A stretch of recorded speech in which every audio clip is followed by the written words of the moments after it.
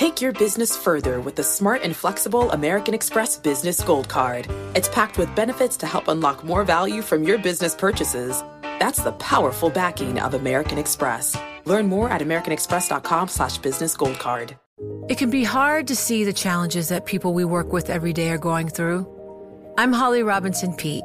Join us on The Visibility Gap, a new podcast presented by Cigna Healthcare. Download it wherever you get your podcasts. You know success when you see it. Or you think you do.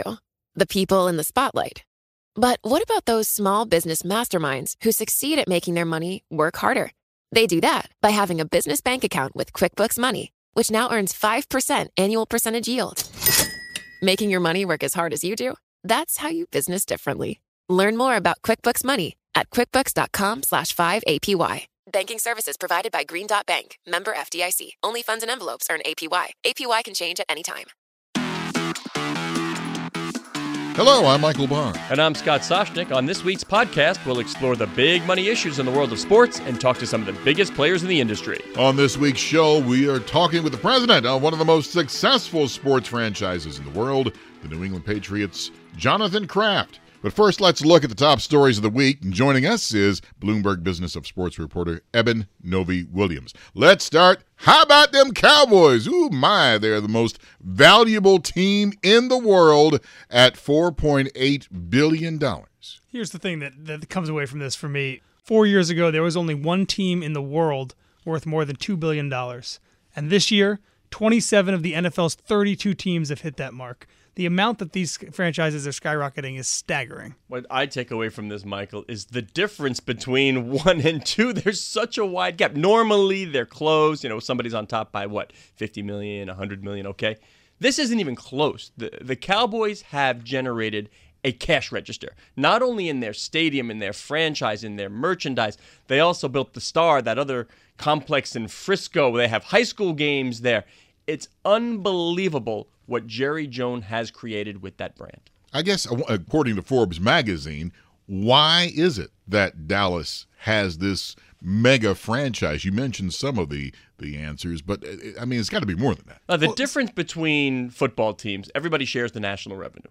That's that. The difference is, one, international, and two, what do you do locally? And remember, Jerry sued the NFL years ago to keep more of his local money.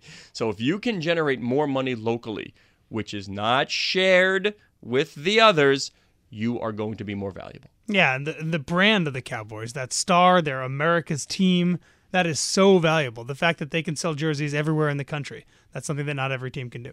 Remember, he built this huge scoreboard so everybody can see the Cowboys in the stadium. It was so huge, in fact, one kicker, I forgot who it was, kicked the ball to hit the scoreboard to say, see, that's too low. And Jerry Jones said, nah, forget that. People go to the stadium just to take tours. They charge a good nickel just to go around and see the stadium. People will go and watch Super Bowls outside on a big screen. This is more than just a team. This is a place people want to be. I mean, it really is unbelievable. And they're right ahead of the Giants. So a New York team, $3.3 billion versus $4.8 for the Cowboys. That's a $1.5 billion spread over a team in the number one media market. They're doing something right. Also, one thing from further down on the list, the Chargers barely got any boost from moving to LA. The Rams got a nice little boost. The Chargers went from 2.08 to 2.2. That's not a very big jump for a team relocating from San Diego to the second biggest media market in LA. You want to own the stadium, you want to be a tenant. Absolutely. Now we know why the Chargers, this was not plan A for Dean Spanos. And didn't the mayor of Los Angeles, didn't he say, hey, well, we really didn't want the team anyway? Well, now he's got two. And in the long run, again, people are looking at first week attendance at the soccer stadium, where the Chargers are playing. Let this play out. It's not just a 1 week, 1 year play. Let's also talk about another topic that is hot on Bloomberg Business of Sports. Line judges in tennis. Do we really need them? Do we really need them? If I can see the U.S. Open replay, I mean, I've been to the U.S. Open every year for the last I don't know how long. I love when somebody challenges a call And if people aren't familiar with this, it goes on the big screen in the stadium. You see the ball coming toward the line and a millimeter in or out, and the crowd gasps. It's the same question, do we need umpires in baseball? And Tony Clark, the head of the union, said we do for that control the game factor. Eben, I don't know if we do in tennis. Yeah, I think this is that classic debate about how much automation is too much automation. Do we absolutely need line judges? Probably not. And there's certainly the technology has caught up to the fact that we can have a totally automatic, very, very accurate system. But I'm with Scott. There's a part of me that loves the idea of someone there making the call and the little bit of human error that gives a player the chance to reverse it. It creates a little bit of drama. I don't want umpires going away anytime soon calling balls and strikes, even though we have systems that can probably call them better than humans right now. I love the puppy that runs out and gets the kickoff tee in some high school football games. So that's not going away. No, that's not going away. I love that. You cannot be serious. See what I did there? Yeah, See, that was John McEnroe. Nice. And let me explain more about this story. The men's tour announced that the next generation ATP Finals, a season-ending event for top 21 and under players, will feature electronic line calling for all shots, and it's the first time this is being tried at an ATP tournament. This is why the NFL tried things when they had NFL Europe. This is why the NBA has the D-League. You try things, see if it works. Another topic, and this is big, especially in college sports. Learfield and IGM College close to a merger deal that combines the industry's biggest players. IMG, Michael Barr. The two biggest players in the industry are joining forces. Eben, correct me if I'm wrong, but this brings under one umbrella, one negotiating tent, something like 200-plus schools? It's pretty seismic, yeah. 86% of the Power 5 schools, so almost all the schools that are great in college football and big in college basketball. This is going to fundamentally change the way that brands sponsor these schools, the way these schools make revenue, and also the way that their media rights are handled for the foreseeable future. I asked, just like DraftKings and FanDuel, what about some regulatory? This is a gorilla. It's a great question. They can certainly cite the changing media landscape as an opponent to this and as a competitor, and we'll see what happens. Our thanks to Bloomberg Business of Sports reporter Eben Novy-Williams. And now, since buying the New England Patriots in 1994, the Kraft family has led the team to 5 Super Bowls. Now we have all heard of Robert Kraft, who bought the team. But his son, Jonathan, is a key executive on the team. Yes, he is. He's the Pats president, overseeing the management and strategic planning of every department in the organization. Jonathan also serves on multiple NFL owner committees, including the digital committee. Jonathan, we're hearing a lot about the business of the NFL. Some good, some bad. How would you sum up right now? How is the business of the NFL? I think the business is quite strong. I think, like everybody, the technological changes that are affecting all forms of entertainment products and the mediums by which they reach their ultimate audience, I think we're clearly going through a transition there. But I think that everything in that space presents huge opportunity for us. And when you come back and you look at the teams and season ticket sales and sponsorship revenues going into the season and engagement at those levels is all strong. Fantasy football participation in terms of at NFL.com and with the partners we know the numbers for is up. So the engagement is there, and I think that as we continue to do things like on Thursday night with Amazon Prime and continue to change our social media rules so that clubs can package their content, non-live game content, but other things, and really try to develop a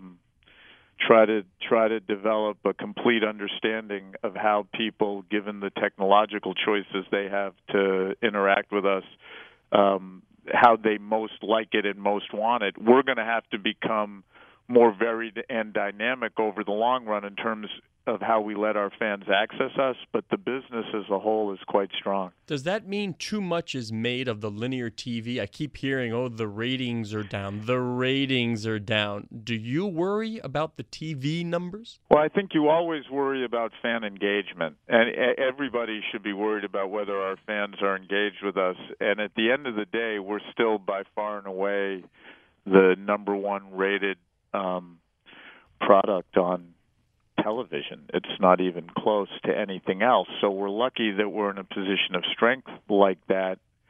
At the same time, we're not naive to the fact that the way our audience wants to consume our product and interact with our product is definitely changing, and changing at a pace that's faster than it's been in the past, and it's incumbent upon us to make sure we're meeting their needs, which I believe we're working hard to try to make sure that we do, and that's the way I view that.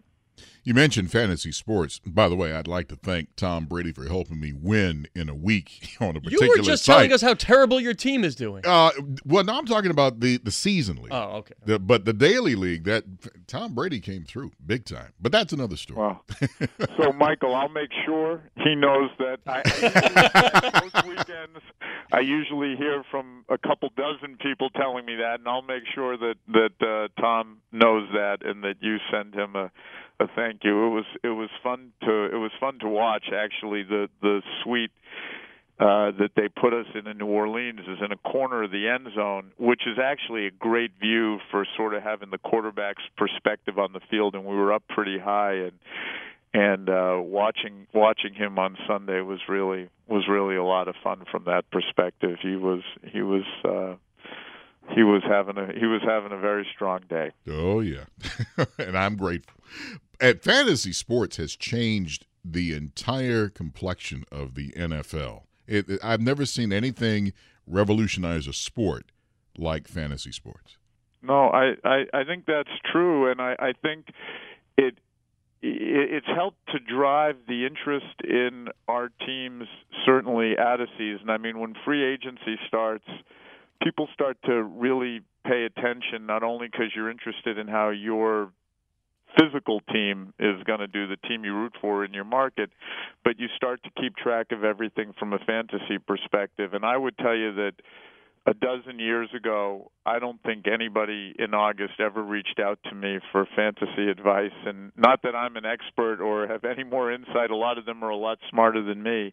But I bet you I get 100 requests from friends over the course of the month of August leading up to the opening week of the season for fantasy for help with their fantasy team, engaging with them. And I think the way DraftKings and FanDuel pioneered daily fantasy took it to a different level, because so many people were, I think, interested in the idea of being a part of fantasy, couldn't make the time commitment that daily fantasy and more products that I think are going to come be innovated by them and others now that people like Verizon have bought Yahoo. I think you're going to see more and more fantasy products come on the market to engage our fans. And much like with how you consume our live games, the choices and the options are going to get greater and greater, and that only, that's only a plus for our business, because people can do what they want to do with a product that best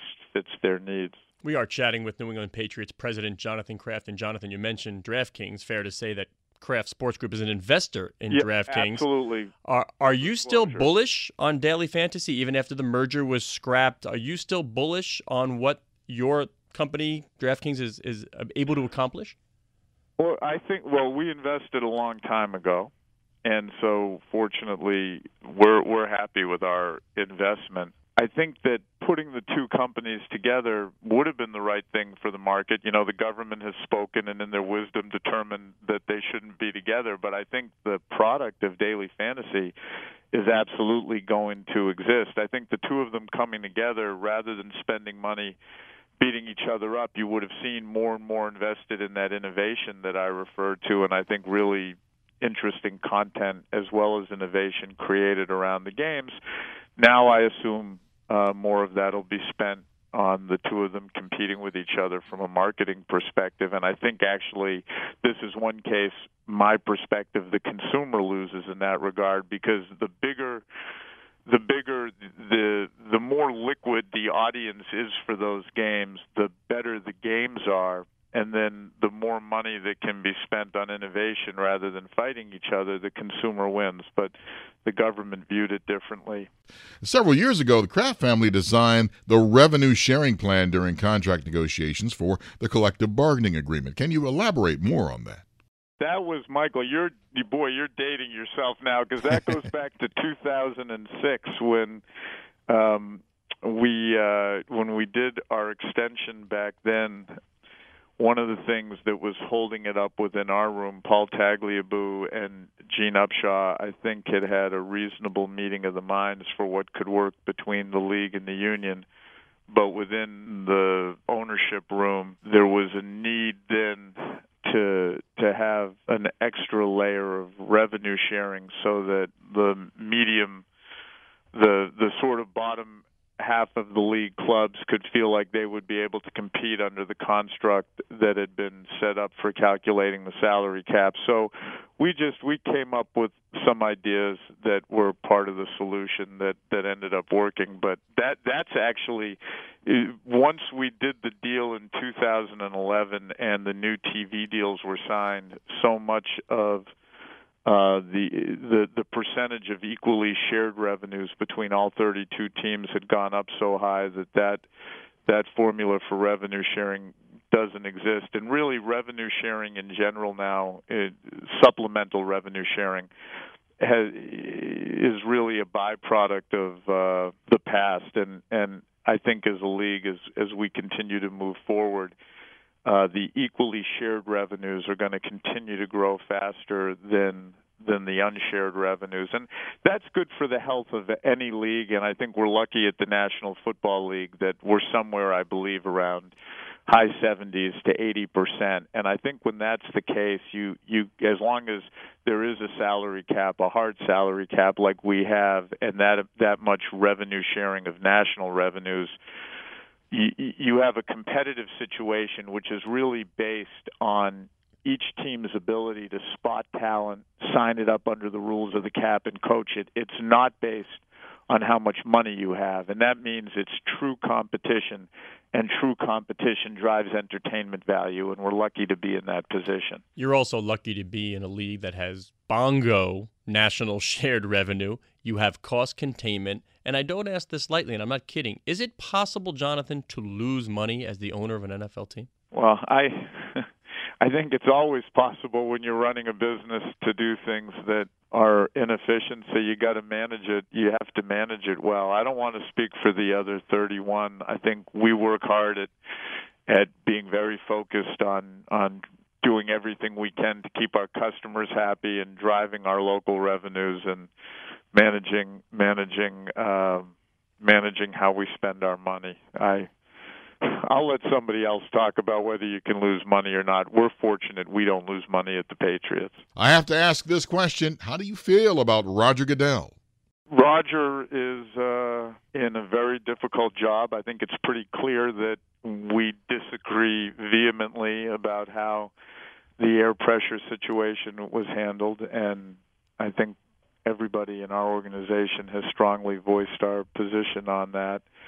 And I think there's a lot more that goes into being the commissioner of the National Football League than just adjudicating that one thing. And like with many people I work with and do things with, I don't always agree with them. But Roger is the commissioner of the league, and on a number of fronts, he's really helping the league advance our business and making sure that we're at the forefront of sports and entertainment, and that's what his job is. I will forever, and I think everybody in our building feels very strongly that the air pressure situation wasn't handled the way we would have handled it, but that's one of only a million things he has to do every day, and he's moving the league forward very effectively with a number of the other things that he does. Roger has predicted, or at least said he'd like to achieve $26 billion in revenue. You're on the digital committee. That's going to go a long way toward determining whether that actually happens. Where do you see the new media? You mentioned the Amazon deal. You had Verizon. You had Twitter. Where do you see new media in terms of revenue generation, how far off where these companies are contributing big-time dollars to the league coffers? Well, today, social media and social/digital, both forms, and I'm not sure there's a real distinction between them. For the league this year, when you look at platforms like what we're doing with Twitter and Amplify and our Facebook Clips deal, and obviously the Amazon Prime deal, and then what individual clubs are doing with their own properties, it'll be 9 figures of revenue for the league. So I think we're already there. I think the most important thing going forward in the future is to really refine each of these platforms as a distribution model for what they're best at, and then making sure that the revenue, the advertising revenue that can get generated by each of these platforms is as relevant to the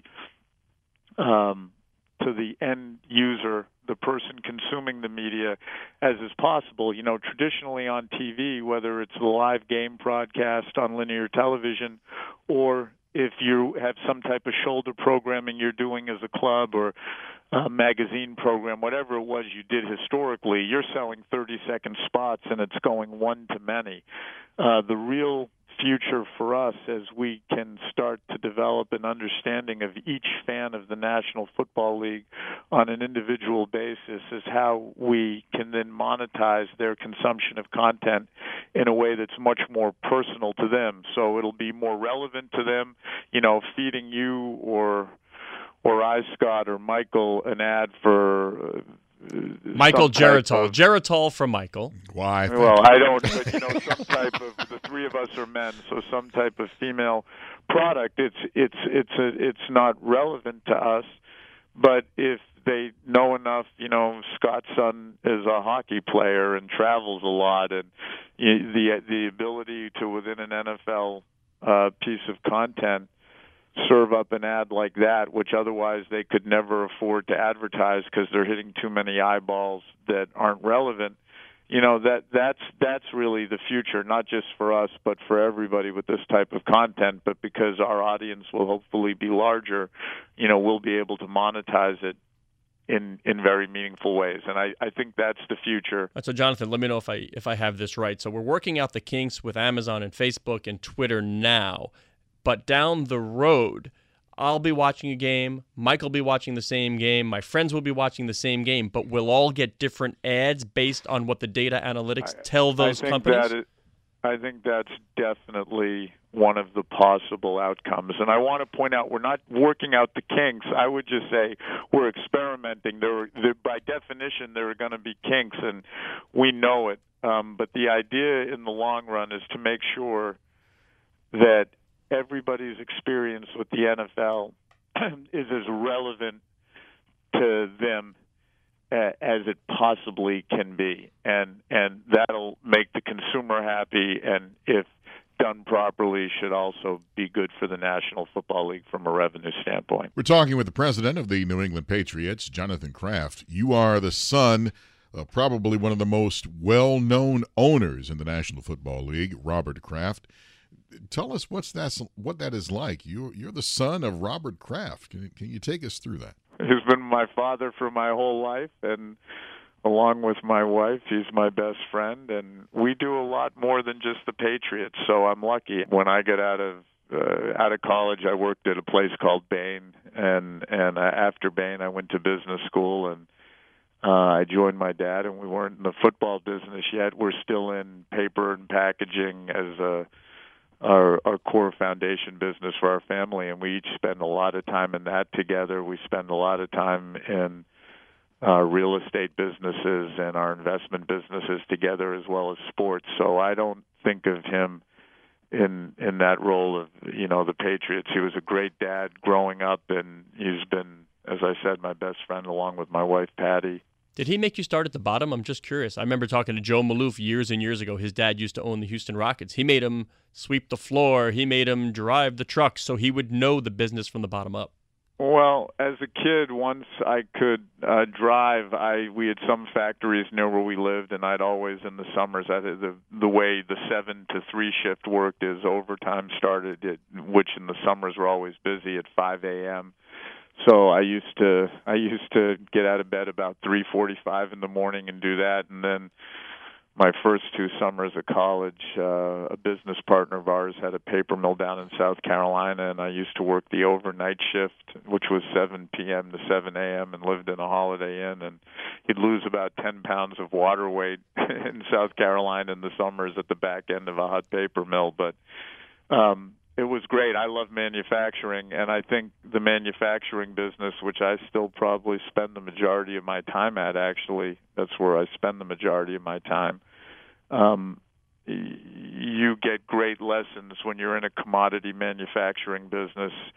You get great perspective on how lucky you are to be in the sports business where it's not a commodity, and you have the ability to be creative around your product and take customer service lessons from a commodity business where it's just critical. If you don't have it, you die, and bring it to bear in sports. And so it's been a great life lesson. Speaking of being in the sports business, the Kraft Group, they also have the New England Revolution in the Major League Soccer team. What is it like, and what do you see the future that holds for soccer? Well, Emma, we were one of the founders of the league, and so we've seen it come a long way. I actually currently chair the expansion committee for MLS, and I can tell you we've never been in such a strong position. We're going to be taking 4 new teams into the league over the next couple of years, which will bring us up to 28 teams. I'm extremely bullish on Major League Soccer, and I think you're going to wake up in another decade, and MLS is going to very much be at the forefront of the consciousness of all sports fans in this country, not just the people that are passionate about soccer. Jonathan Kraft, president of the New England Patriots, thank you so much for joining us, and I hope that you have a pleasurable season, and it looks like you guys look strong. Thank you. Thanks, Michael. Thanks, Scott. Appreciate it. Takeaways from Jonathan Kraft. I like the way he delicately talked about Roger Goodell. Yes, he's still upset about how the whole Deflategate controversy was handled, but as for the Patriots, hey, they won the Super Bowl, and they're moving on. Yeah, let's see. I mean, Rodgers up for a new contract. Is Jerry Jones happy with the handling of Ezekiel Elliott? You know, you don't want to alienate the Krafts, the Joneses. These are some popular, powerful owners in the NFL. But for me, it was about the digital strategy of the NFL, because we're hearing so much about, ratings are down a little bit from last year. There's too much football on TV. Jonathan so eloquently described a situation where you, where me, where our friends will be watching the same game on different devices, and we'll all see different ads based on what the data is telling the advertisers. That is a gold mine for anybody. Sports league, entertainment, doesn't matter, that can aggregate eyeballs. And right now, say what you will about falling ratings, they still attract more eyeballs than anything else. Going to be massively interesting to see how they monetize those eyeballs down the line. It means I'm going to see ads about pool cues and Geritol, baby. Geritol, Ovaltine, and Cialis from Michael Barr. I mean, they're on the NFL broadcast anyway. My goal is to be the number 1 pick. That's something I've been dreaming of since a kid. It feels better to be number 1 than number 5. I wear the number because of Mike. We have a chance to go for 3 in a row. Good numbers at a good time. When I first started wearing that number, I was just happy and proud. Bloomberg Business of Sports, the number of the week. The number of the week, 5,693. Why? Courtesy of producer Rich Truman. I didn't even realize this number was coming, but the number of home runs, the record home runs in a season, Major League Baseball, back in 2000, the height of the steroid era, and it's going to be eclipsed now? Interesting. Why, Michael Barr? Well, because last time this happened in 2000s when they knocked all these home runs, and now it's happening without quote-unquote steroids, as some critics would say. But it's good for business, too, because you get a lot of home runs. People love the long ball, and people love to see it. People will tune in. People will come to the ballpark to see a home run ball hit the big green monster or hit the stands, whatever. I will tell you, I go everything through the eyes of my 8-year-old. And after Aaron Judge in the home run derby, he was running around for weeks pretending to be Aaron Judge and Giancarlo Stanton, who he had never heard of before that home run derby. It makes stars. It's what the young folks want to see. It's the most exciting thing in baseball. Good for the game for sure. I remember my oldest son back in the day when Sammy Sosa and Mark McGwire were going at it, and he got into it big time watching baseball. Remember they had live look-ins? Yeah. At each of their at-bats, they had live look-ins. It was a really, really fun time for baseball. I need to bring that back. What, live look-ins? Yeah. Let's see if somebody's worthy of it. Like Bryce Harper, I'd like to see his every at-bat. You've been listening to Bloomberg Business of Sports. We're here each and every week at the same time, exploring the world of money and sports. I'm Michael Barr. And I am Scott Soshnick. Thanks for joining us. Please tune in next week when we continue our conversations with the most powerful people in sports business. You're listening to Bloomberg Business of Sports on Bloomberg Radio around the world and online as an Apple podcast on iTunes.